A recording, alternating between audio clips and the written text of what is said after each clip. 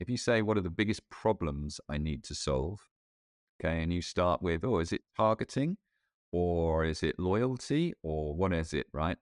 And then you're saying, okay, what are the kind of the KPIs that are really important? Well, what's the data that I need within it? And then you get to, last of all, the technology that provides the data, that provides the answer to the biggest questions that you have as a marketeer. Whereas I think too many people start at the wrong place.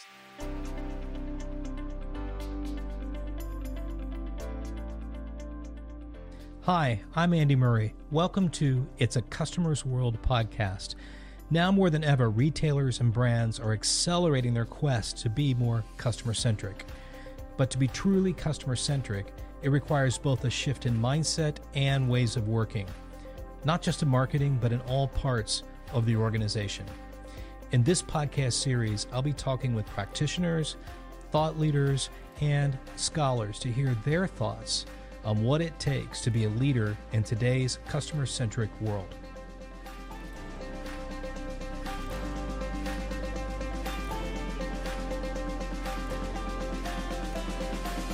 Hello, everyone, and welcome to It's a Customer's World podcast. Marketing organizations are under significant pressure today to help drive growth for their companies and also build sustainable brands, and do that in the context of increasing complexity. To be effective, you have to be firing on all four cylinders. To talk about these challenges, I sat down with Simon Francis, Executive Chairman of Flock and Associates. Simon has extensive experience in marketing transformation. Over his career, he has run creative, media, digital, branded content, and has also been CEO of EMEA for Saatchi & Saatchi and Aegis Media. He's also held senior positions at OMD, Leo Burnett, Mindshare, and Zenith Optimedia. In 2013, Simon founded Flock and Associates to help marketers through transformation on many different levels. Over the last decade, Flock has worked with some of the biggest global brands, including Amazon, Ford, Shell, Toyota, McDonald's, Asda, and many more. Simon and I covered four big areas marketers need to address when driving change: people, processes, partnerships, and procurement. One of the things I like about how Simon approaches transformation and his wise advice is to be clear about the problem you're trying to solve and what kind of customer experience you're wanting to see as an outcome of any transformation work. I hope you'll enjoy the conversation as much as I did. Hello, Simon, and welcome to the program, my friend. It's so good to have a Brit join us from London. How's the weather in London today? Is the sun shining? Well, yes, it is. The sun is shining both physically and sort of more emotionally, if you know what I mean. Yeah, it's been a good day.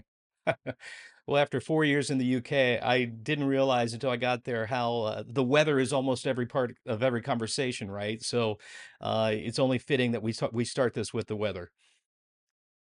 Yeah, absolutely right. But then you were up north where the weather's a bit more extreme. So down south is always sunny.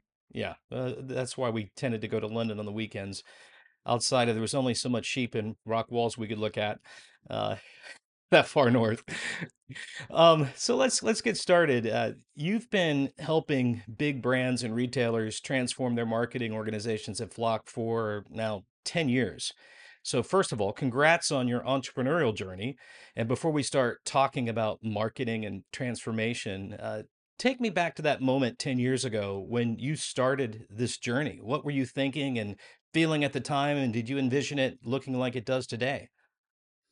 Yeah, it's a great question. I mean, the reason why I set the business up was, there's just the world was getting much more complicated. There's the what of marketing and the how of marketing.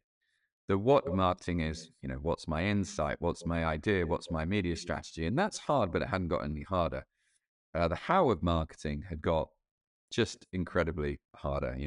How do I get the right people? How do I organize them? How do I get everyone to work together? How do I get the right agencies and stuff? And so I saw an opportunity in that 10 years ago. And surprisingly, the business plans almost kind of worked out. As Yeah. you see, you write these things, you never really know. But it's been a privilege to work with some great brands and great people to genuinely transform their marketing. And that's what Flock Associates, my company does.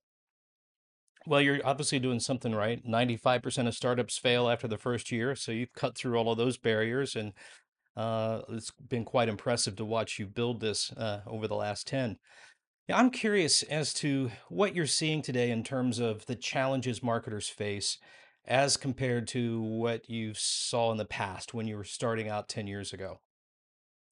Yeah, I mean, there's obviously some key sort of just general business trends that follow through. You know, the globalization, Hmm. the drive of technology transforming sort of things. I think they're all well sort of understood.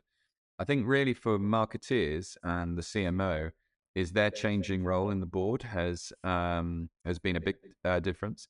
I've got to be honest. I say that the level of talent in the industry as a whole, both on the advertiser and on the agency side, has changed, and I'm afraid I don't see it as for the better. Hmm. So there's some of the sort of macro trends that you would see, and then the ones that of course, you talk about massive changes through both social and influencer sort of marketing, and now the onrushing wave of sort of retail sort Yeah. of media, interspersed with economic challenges, COVID, and the rest of them along the way. So never a dull moment. Never a dull moment for sure.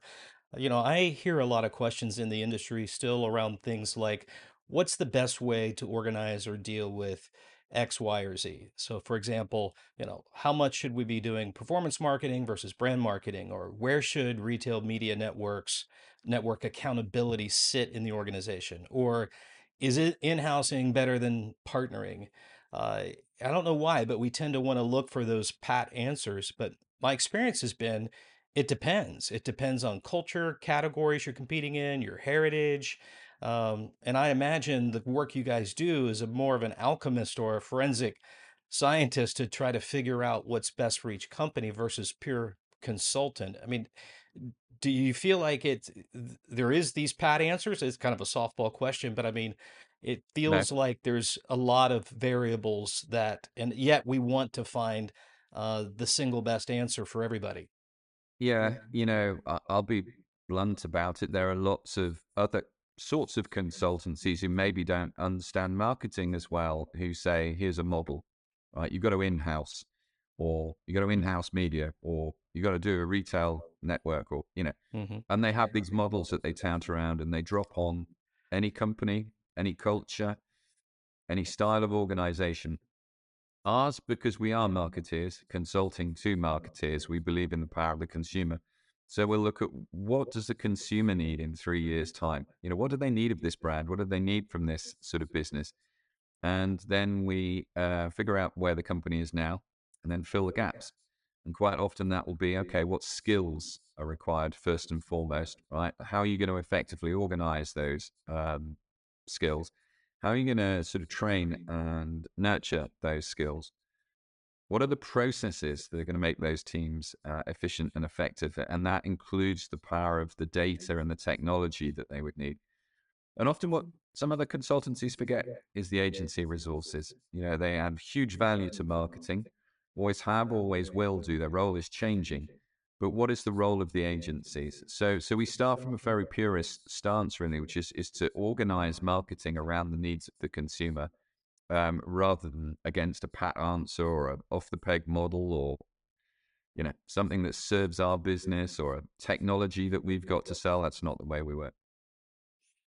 Well, I know from my own experience, I think when I got into Asda 2016 and trying to create a vision and move things forward, one of the pieces of data I had was about 30. If you look at the total ecosystem of marketing that we were doing, probably only 30% of the total FTEs were, inside the company. And so to take on change without really understanding the total ecosystem of external partners is too limiting because it wouldn't Yeah. work. And I think probably the best decision we made back then was to engage you guys to come in and help sort it out and get our in-house in order first before we started looking at agencies and other partners. Uh, Yeah. and you look at your business and what Flock does really as I've experienced it and how you talk about it under four pillars. And I want to walk through those pillars and talk about that. And it's people, partners, procurement, and process. And it seems like all four of those are going through a lot of change and have some real challenges today. But before I ask about the underneath each one of those four, I found it curious you didn't have digital and technology as a pillar. Is that because it's foundational throughout, or it's something you don't look at? No, it's 100% ingrained in every aspect of everything that we do, along with sustainability and diversity and inclusion, right? You just cannot talk about agencies without talking about technology and data. It doesn't matter what sort of agency it Mm, is, technology and data will play a role. As soon as you start talking about processes, you're talking about technology, the workflow tools and the enablement tools that power processes. But equally, sustainability, diversity, and inclusion runs through every part of our work, whether it's about people, whether it's about partners, whether it's about procurement. It's such a fundamental underpinning from all of our work. So we don't call it out as a separate service because we don't really believe in it being siloed from the other component parts of our business. And most oftentimes, we have all four of those services working together as one. We only broke them out as four to make us easy to shop. Simply, yeah. people know, oh, you do marketing capabilities, and people, so we call it out. When you look at people, let's start there. In the right roles, getting people in the right roles. I'd love to hear your thoughts on how the culture of the company you're working with affects that, because culture is so important. But how do you get into the cultural element in addition to looking at job specs and who should be sitting where? Yeah, culture trumps all. Not, I mean, that's a bland statement, but pretty much, right? I Mm, could assemble the most talented bunch of people in my organization, but without a culture that's inclusive, that can get the best of them, that genuinely puts excellence at the fore, I wouldn't have a very good business, right? right.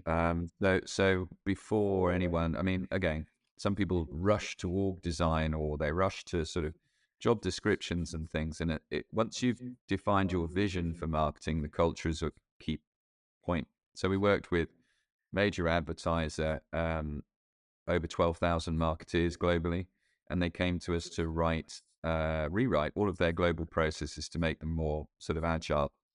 And we did our initial interviews, and we've got a skills survey that we use which picks up on culture as well. Hmm.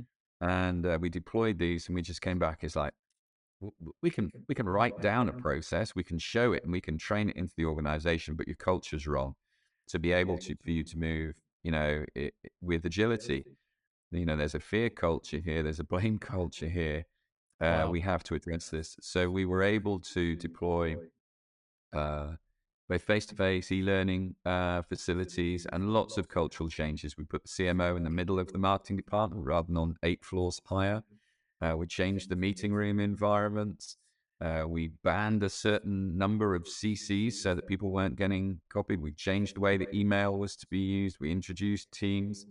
And then there was a whole bunch of training around risk aversion and failing fast and genuine agility. And the cultural piece landed very well, that allowed the process changes that we needed to make to land well. But I don't think it would have worked in an organization of that scale without the cultural shift that needed to be made. Right. So, uh, again, we understand marketing. It's different from some other departments in organizations. Culture applies to every department, Yep. but there's a strong sense of different types of marketing culture that need to be recognized and sometimes tweaked and enhanced. Yeah, good for you. I love that. I think that's really an important piece that you feel inside a company that it may not work here the same way because our culture might be slightly different in some Yeah. way or another. Another thing that's happening, obviously, in the last couple of years because of retail media networks, when you start looking at people and roles and getting people in the right roles, is the lines are getting a bit blurred between a marketing side and the commerce side. And are you seeing yourself being pulled into the commercial sides of the house, sales and trade and such, in order to help sort how do these functions work in a much more integrated way? Yeah. It is one of the big sort of three or four topics of the moment, right? When people come to us, as you said earlier, they come to us with a problem like either a marketing person comes to us or a salesperson says, "Hey, we've got to fix sort of our retail commerce sort of offering. Can you come and do org design for us?" That normally means in code is there's a punch up between sales and marketing over who owns shopper and That's retail right. marketing, right? And they're looking for someone independent to, adjudicate between two often warring factions. And we just start in a very different place, which is what's the customer experience that you're trying to build? What are you trying to offer the consumer? Now let's peel it back and look what skills that you need to deliver against that. Now let's look at what process needs to operate within that and the tech and the data. And then finally, what do you want to do in-house versus out of house with the agencies? By the time you peel back those different layers, you're almost left with a clearly defined answer for who should be doing sort of what, but driven by the consumer and the consumer experience that you want to create. I'll give you an example is, Yeah. let's just say you might be a retailer and you might want to do a lot of retail media, right? Big Hmm. topic. You want to pull in a lot of money. Well, it depends on who has got that handle. If it's the sales guys and they want to try and pull it in and just make a lot of money, that's one thing.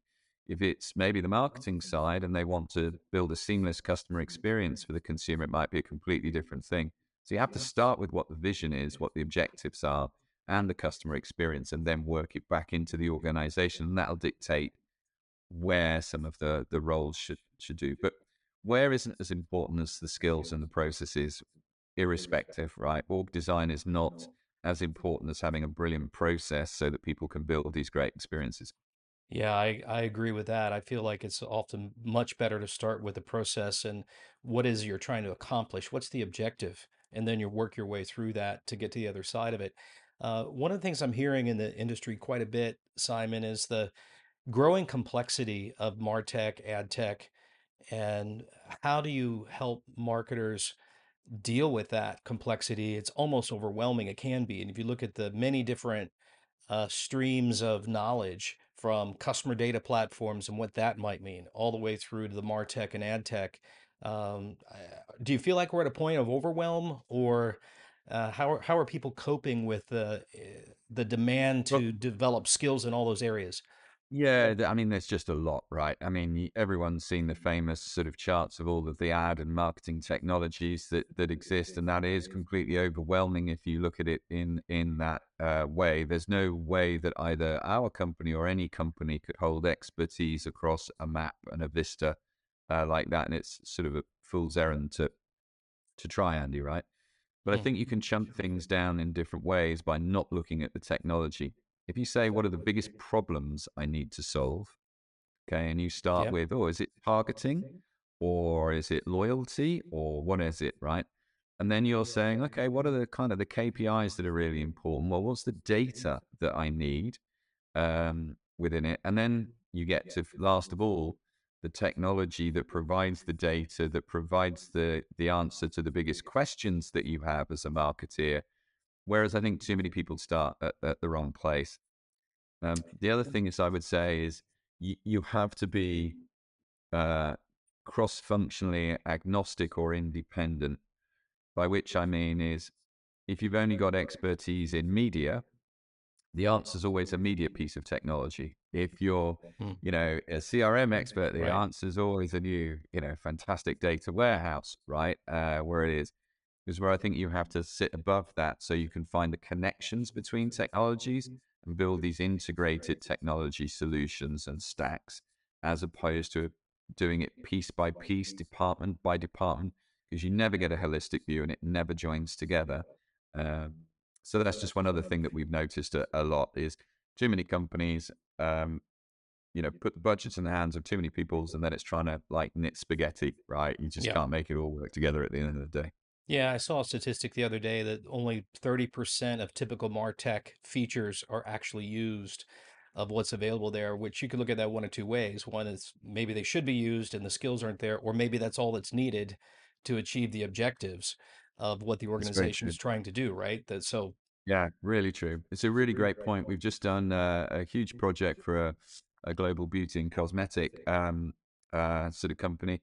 And they had two, from memory, I may be wrong, but it's in the right ballpark of 286 different taxonomy fields on their digital asset management Good system, and grief. they were like, "Wow, we're not really getting much traction. We can't find stuff on the dam. We're not using it right, and things like that." And so we had to come up with a new taxonomy that could also fit with their media taxonomy, their PIM taxonomy, and their finance taxonomy, so they could work out the ROI on the stuff that they were sort of making. I think we got it down to about 35 fields, and by able to getting it auto-filled and optimized by depending on what you filled in, we were able to, rationalize and improve the uses quite dramatically. Let's put it that way. Yeah, that's great. Well, I've heard the quote, not everything that could be counted should be counted, and not everything that counts can be counted. So it's trying to sift through that. So important. Let's go to the second big P pillar, partners. There's a lot of talk in the industry more recently about the pitch process being broken. Um, I've seen that and I've gone through that process. You guys led us through that process. But I don't see any change really happening there to do it a different way. How do you think about the overall process of the agency beauty show and showing up and all of the work that goes into that? Yeah, it's a great question, and it is a hot topic, especially amongst the agencies. I think the first thing is when someone comes and says we want to pitch, you go why, and then you do the classic Toyota five whys to get back to what the root cause is, and it might be because our sales are flat or something else, and the agency may not be actually the problem, or it may be much better to run a get fit exercise and fix it. As we did one once before with yourselves than discarding the agency and doing a pitch. So that's the first point. The second thing is you've got to understand what you're running a pitch for. Are you trying to buy a capability that can do great work, or are you trying to get them to do a bit of work that can run at the end of it? And they're two fundamentally different approaches. We believe in the former, not the latter. And Mm. sometimes you get lucky and work comes out that runs, and that's fantastic, or a media strategy Hmm. or a PR strategy that sticks. But that's not ever our intention. Is to buy the human capability and technical competence of the agency that can do great work. And that leads you down a very different pitch path, Andy. I mean, we talk Yeah. about running high humanity pitches. I'd rather put your key account director in a room with you so you can have a one-on-one, so you can assess whether you can work with the lady or the guy. You can assess their general knowledge and their understanding of your business and your needs and their leadership ability. That's going to be far better for you and for them, and you're going to be able to give better feedback than a PowerPoint warfare and glitzy videos and things like that. So we tend to run high humanity pitches, which are much more intimate than some folk, for sure, and than is generally the case. Um, and we tend to do real deep dives on things like technology and stuff. Screen grabs of technology on PowerPoint doesn't work. We tend to roll up the sleeves, give them live tests, give them budgets to play with. And if we want to test an agency's ability to do things quick, we might throw in a last minute pitch, Yeah. idea just to see Yeah. how they can think and react and work to things. So it's much more of a live test of a working relationship than what used to be the siege mentality. Now, I have to say, there is a huge amount of the industry that doesn't work in that way. There are some poor procurement people in marketing teams, although marketing procurement's improved dramatically. And there are some pretty average pitch consultants who, used to be an account director in 1988 and, Yeah. are still running pitches in that way, right? I'm just Yeah. be blunt about it. So there is a need for change. We adopt what we think is best. But I think there is a lot of frustration, rightly, with the way that they're being run.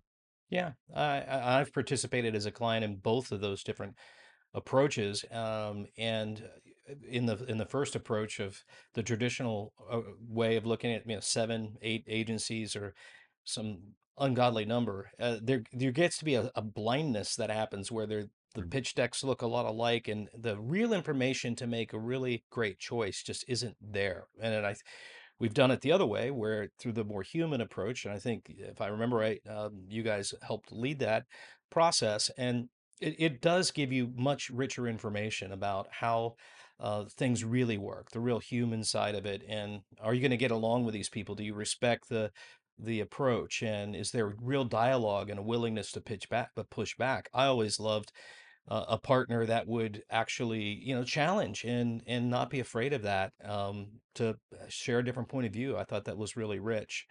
You guys talk about procurement, which I think that's an area that is often inside of a brand or a retailer, can be almost, I don't want to say an enemy of the marketing department, right? As you're trying to go through this process, but I found that the procurement team became my best friend, really, in terms of working with them early, inviting them in, and helping them understand how fast the marketing world was changing, especially looking at what was happening with programmatic and all of the elements with that. Um, the foundational elements of procurement. How do you harmonize that so that it's, or any Yeah. suggestions on how procurement could play a much more collaborative role between marketing and the agency and everything else? We contributed to and support the World Federation of Advertisers Project Spring, which I'd urge any sort of forward-thinking marketeer or marketing operations or indeed marketing procurement person to look at, which is moving procurement away from a transactionary, just cost focus into driving value into organizations.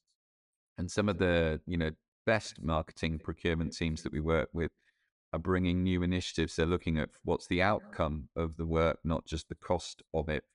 And they're pushing for ROI on everything. And they're pushing the marketeers to be much more disciplined and measured about what they're doing. And they're improving the skills of the marketeers in topics like briefing and processes and things like that.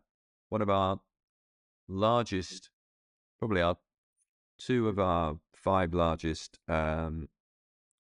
marketing projects, general projects, started from procurement, where there was a great relationships between marketing, procurement, and the CMO. We were introduced because we do things outside of procurement, can fix processes, can fix briefing programs, can do org design. So for one, we were introduced by marketing procurement. We created a new marketing operations function called MOMS, a new production operation inside marketing called POMS, put in place new technology and things like that. And that was driven by um, marketing procurement in really fantastic partnership with CMO, so that the marketers wouldn't have got there on their own. They had their head filled with plenty of other things, whereas the independence of marketing procurement um, really made the difference in that instance, and in several of the biggest assignments which we've been involved in. Well, have you also worked with finance? Because I think one of the areas that I found challenging at times is the, helping educate finance on how measurement works and the different KPIs that are there. When I was a CMO at Walmart Asda, I'd have 20, 30 KPIs to be looking at, from how I was doing on brand attribution to cut through to salience, all kinds of KPIs. And you start adding the commercial side in with the retail media networks. It can be really difficult to know, you move one KPI one way and all of a sudden the other KPI goes the other direction, right? So simplifying that world, understanding that world, and really being able to be choiceful about what does move the needle for you in the right way, required a lot of work with the finance director, because they're measuring budgets, they're setting budgets, they need to approve budgets and make sense out of that. Have you dipped into the finance side in addition to the procurement side on measurement? Yes, indeed. Driven from the marketing side, I've never been employed by a finance director directly yet, so I have to be clear on that. But we've just completed a project in the US. It was a large, iconic CPG company who had fantastic econometric modeling to show what was happening to their brands. They had all the brand tracking that showed that when you invest, the scores go up, and every year their marketing budgets got cut and they were going sort of down. And so as a result, actually, equity and things were sort of falling. Mhm. And we had to go upstairs from the CMO to the CEO to agree a project that was going to look at marketing effectiveness, the skills internally, okay, what was actually happening, and then look across the measures and get them validated independently that they were true, responsible, and that they were forward sort of thinking. And we had to take finance on that journey with us, because there was no point in us saying, yes, this effectiveness approach is the best way of measuring brands and stuff, as if at the rest of the time, finance director couldn't do it, right? The other thing is I would urge all CMOs or even department heads to think about is how you create budget liquidity, because Mm, very often budgets are set by department, often on an annual basis, of often based on a year-on-year sort of calculation, which gives you no liquidity to be able to react and move between departments and shift budgets sort of around. So not just having the measures to be able to do it, but having the facility with finance to either hold budget topside, so it can be injected where it's sort of left, or the ability to sort of move money between departments with the agility that modern marketing needs. So finance again can be a great ally, but sometimes you need that independence outside of just the marketing director telling you that the results are great, to be able to do it, and that takes some winning over. yeah, it does take some winning over. I know when we brought in market mix modeling for the first time and we had the data and started to do it, finance was a bit skeptical, to be honest. And we kind of did a two steps forward, three steps back to go and re-educate and really kind of co-create together with finance and procurement and marketing. So that three-legged stool was the only way we could really get there. And then once Yeah. we created that collaboration, it really did change the outcome of what we Yeah. were able to do by having that. The last And the piece, ability to yeah, go test ahead. now, the ability to best test, Andy, is better Yeah, than it's ever been, right? And yet yeah, so few people have got a really rigorous, test and learn sort of program with controls and things like that. So one of our large auto clients had 164 tests that they were running on an annual basis, 164 wow. tests to be able to prove different types of effectiveness. Not all of them linked to sort of budget, okay, but a lot of them, of course, showed that they were optimizing the budget or that they needed more budget to do different sort of things. And a commitment to that level of rigor, sometimes marketeers don't have, right? It Yeah. feels like more engineering, it feels more science than art. But again, with the ability to measure, testing is your best friend. Yeah, 100%, especially in this dynamic time, which leads me to the last of the P's, the process. When you look at process, and I just had this question asked me the other day of when do you pour down and lay down a repeatable process to roll out because you need to scale, right? So you're in a marketing team, whether you're in an agency or a marketer, and you're wanting to create some scale and efficiency, you need to document and have playbooks and be able to uh, run consistent processes. But at the same time, everything's changing all the time. And you want to be innovating, you want to learn something new. As soon as you lay down a process, it can go stale and you can miss out on the innovation. So, how do you coach people through that tension, that paradox between innovation and process for efficiency?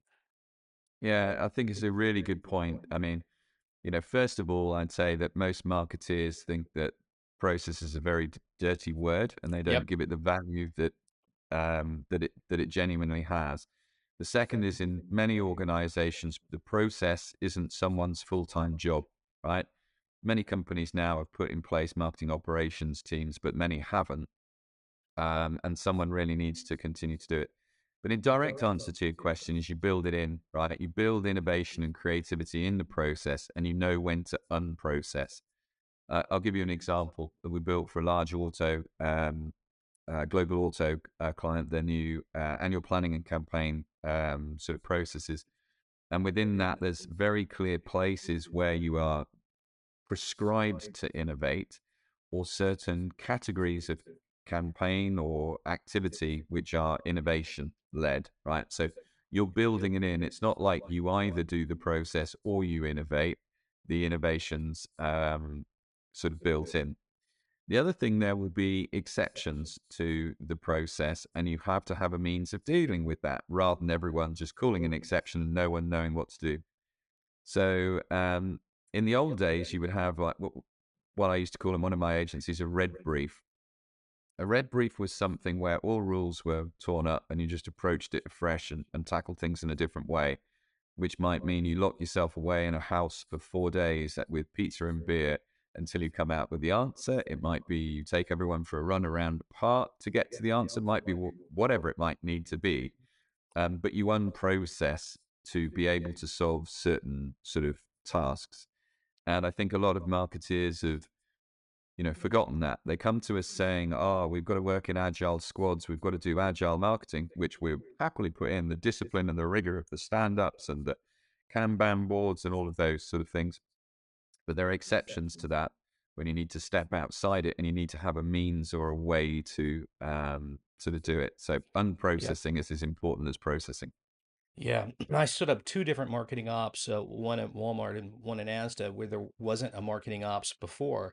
It was done through traditional project management kind of stuff. And I can tell you, it really was a game changer. But a couple of things I learned through that process is one, if you're going to add a next step, right? So you see a mistake happen, we add another step to the process, right? That's how they get bloated really fast. And so my thing is, if you're going to add something to the process, something needs to come out and try to force a bit of a simplicity because they by themselves they will get complex and more so than they need to be. And the second thing is if you want to have a playbook or a work process defined and then you put that out there and you call it success for a marketing ops team to have a process, that's not really success. Success should be measured if by asking the question, are the customers of this process using it and are they happy with it and does it make their life better? Until you get to that point, just having a playbook is not an outcome. That's just, ticking a box to say we have a process for this and a process for that. The measurement should be, is it effective and does it make my life better? Yeah, 100%. And as we say, it has to be built for the real world with, and maintained. So you're going to have 30% churn, okay, in your Yep. team. So just having a playbook means nothing unless you're onboarding people, continually training people on it, adapting it, bringing their knowledge and insight in from the organization. It has to be a live, living thing, not some monolithic piece. And as we say, is the ability to know how to short circuit it when you need to is like, one of the ones we've built for a large quick service restaurant operated at 3 different speeds.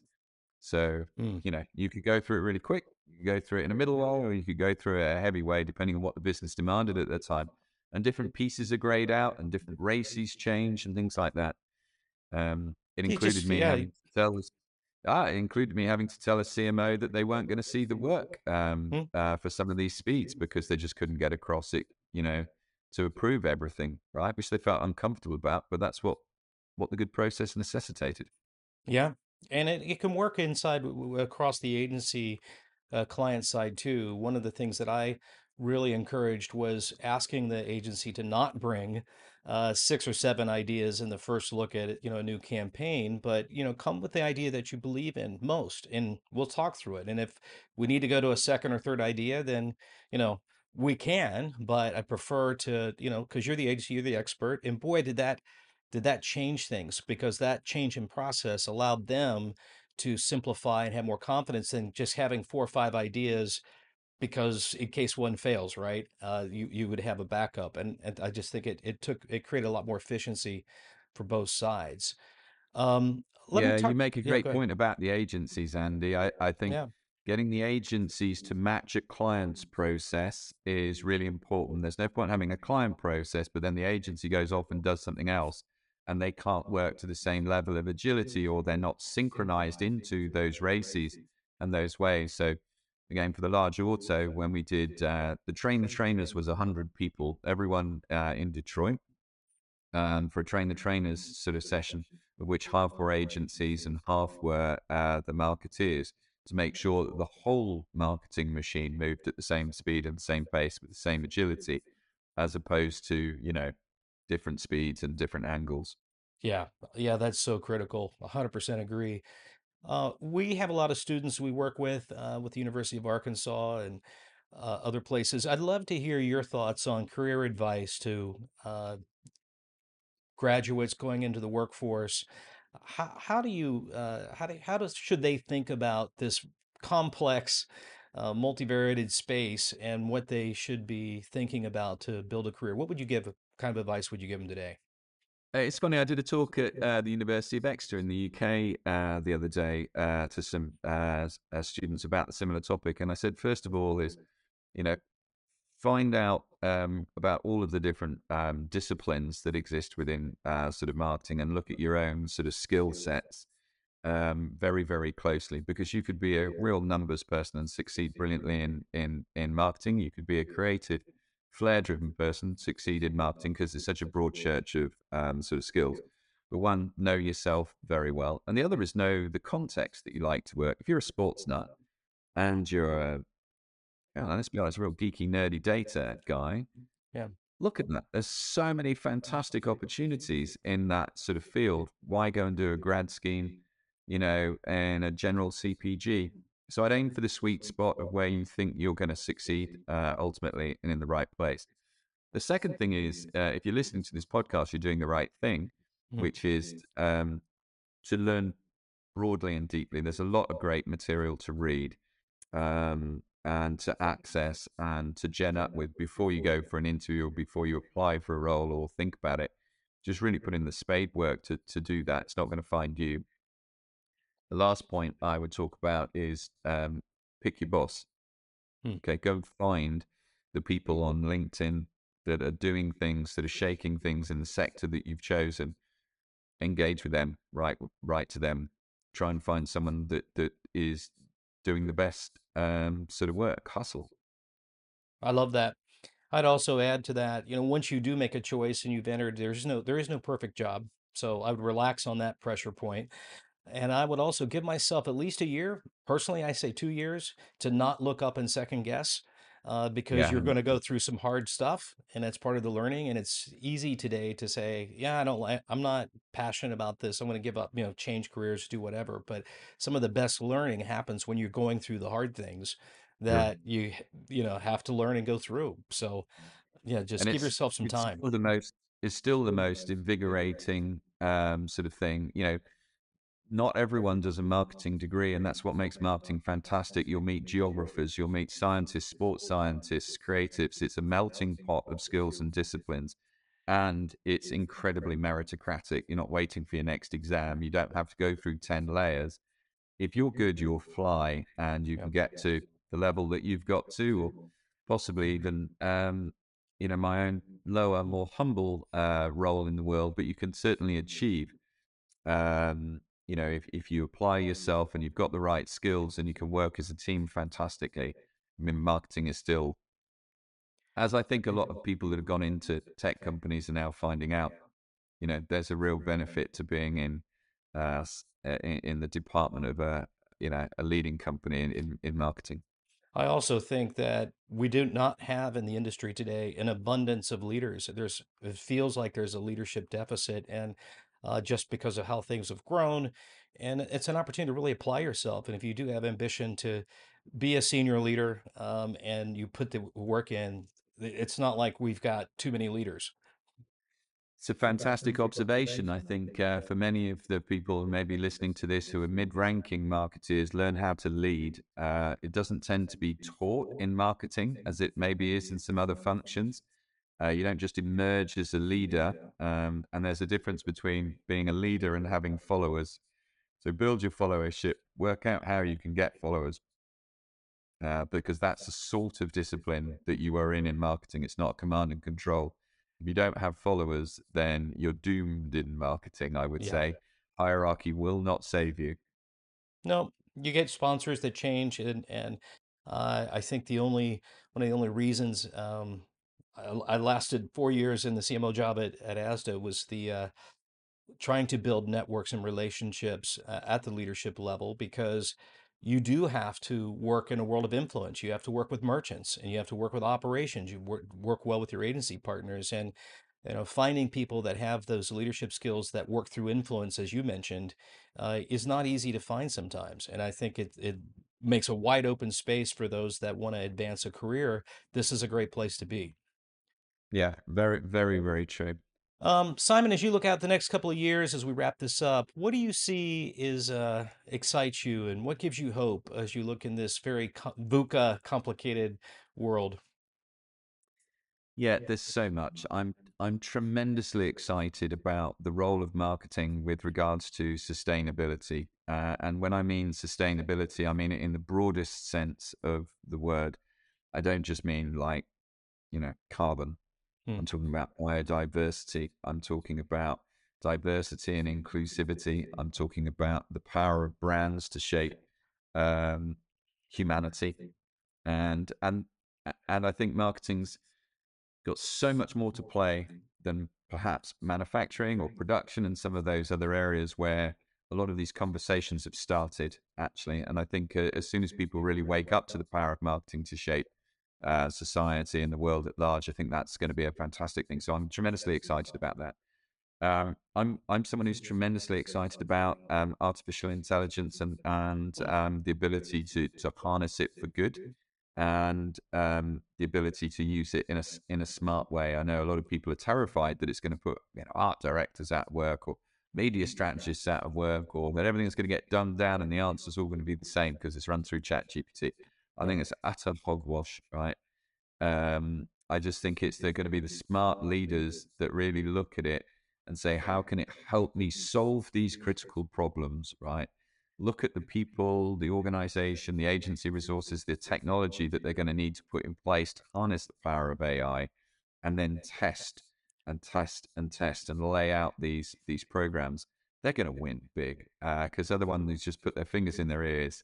It's a bad place to be over the next few years, I think. So No. yeah, lots of things with those. And then lastly, the power of creativity, I feel, is we've had a decade of data and tech. And whilst I've just talked about AI, that's a servant to creativity, not a replacement for it. So I'm excited a bit about creative renaissance. As brands have to find growth, creativity is the force that gives it creativity and innovation. So three things really, Andy, I'd say, which always excite me, but for those specifically at the moment. Well, it's interesting. There's probably a lot of data to back up the importance of creativity. If you look at the cookie apocalypse that may be coming and contextual being more important, understanding how message works and creativity, it feels like it's taken a bit of a back seat to the performance marketing conversations over the last couple of years. And I'm with you on that. I think for that reason alone, we need to put more energy into the creative side of it. So, hey, Simon, thank you so much for taking this time out of your day and spending it with me on these very important topics. I've covered a lot in the space of retail media networks and the changes that are happening in that space, but this is the first we could sit down and talk about, what's important in changing, an organization inside to prepare for those kind of changes or to maximize them. I think you've done a good job of outlining uh, how you have to look at people, how you have to look at the process, the partners, and the procurement in a holistic way. And I'm not trying to flock per se, but I think anybody that thinks that way as a client or a brand marketer is going to find much more success than taking it more one-dimensionally as a organizational design problem alone. So thank you for spending that time and bringing that clarity. For those listening, we'll put in the show notes how you can get in touch with Simon and connect up with him and find out more about what he's doing. Andy, thanks so much for your time and inviting me. And thank you to anyone who's listened to the end. That's it for this episode of It's a Customer's World. If you found this helpful and entertaining, I would be so grateful if you could share our show with your friends, and I'd be super happy if you subscribe so you can be updated as we publish new episodes. And if you really want to help, leave us a 5-star rating and a positive review on Apple Podcast or wherever you listen. It's a Customer's World podcast is a product of the University of Arkansas's Customer-Centric Leadership Initiative and a Walton College original production.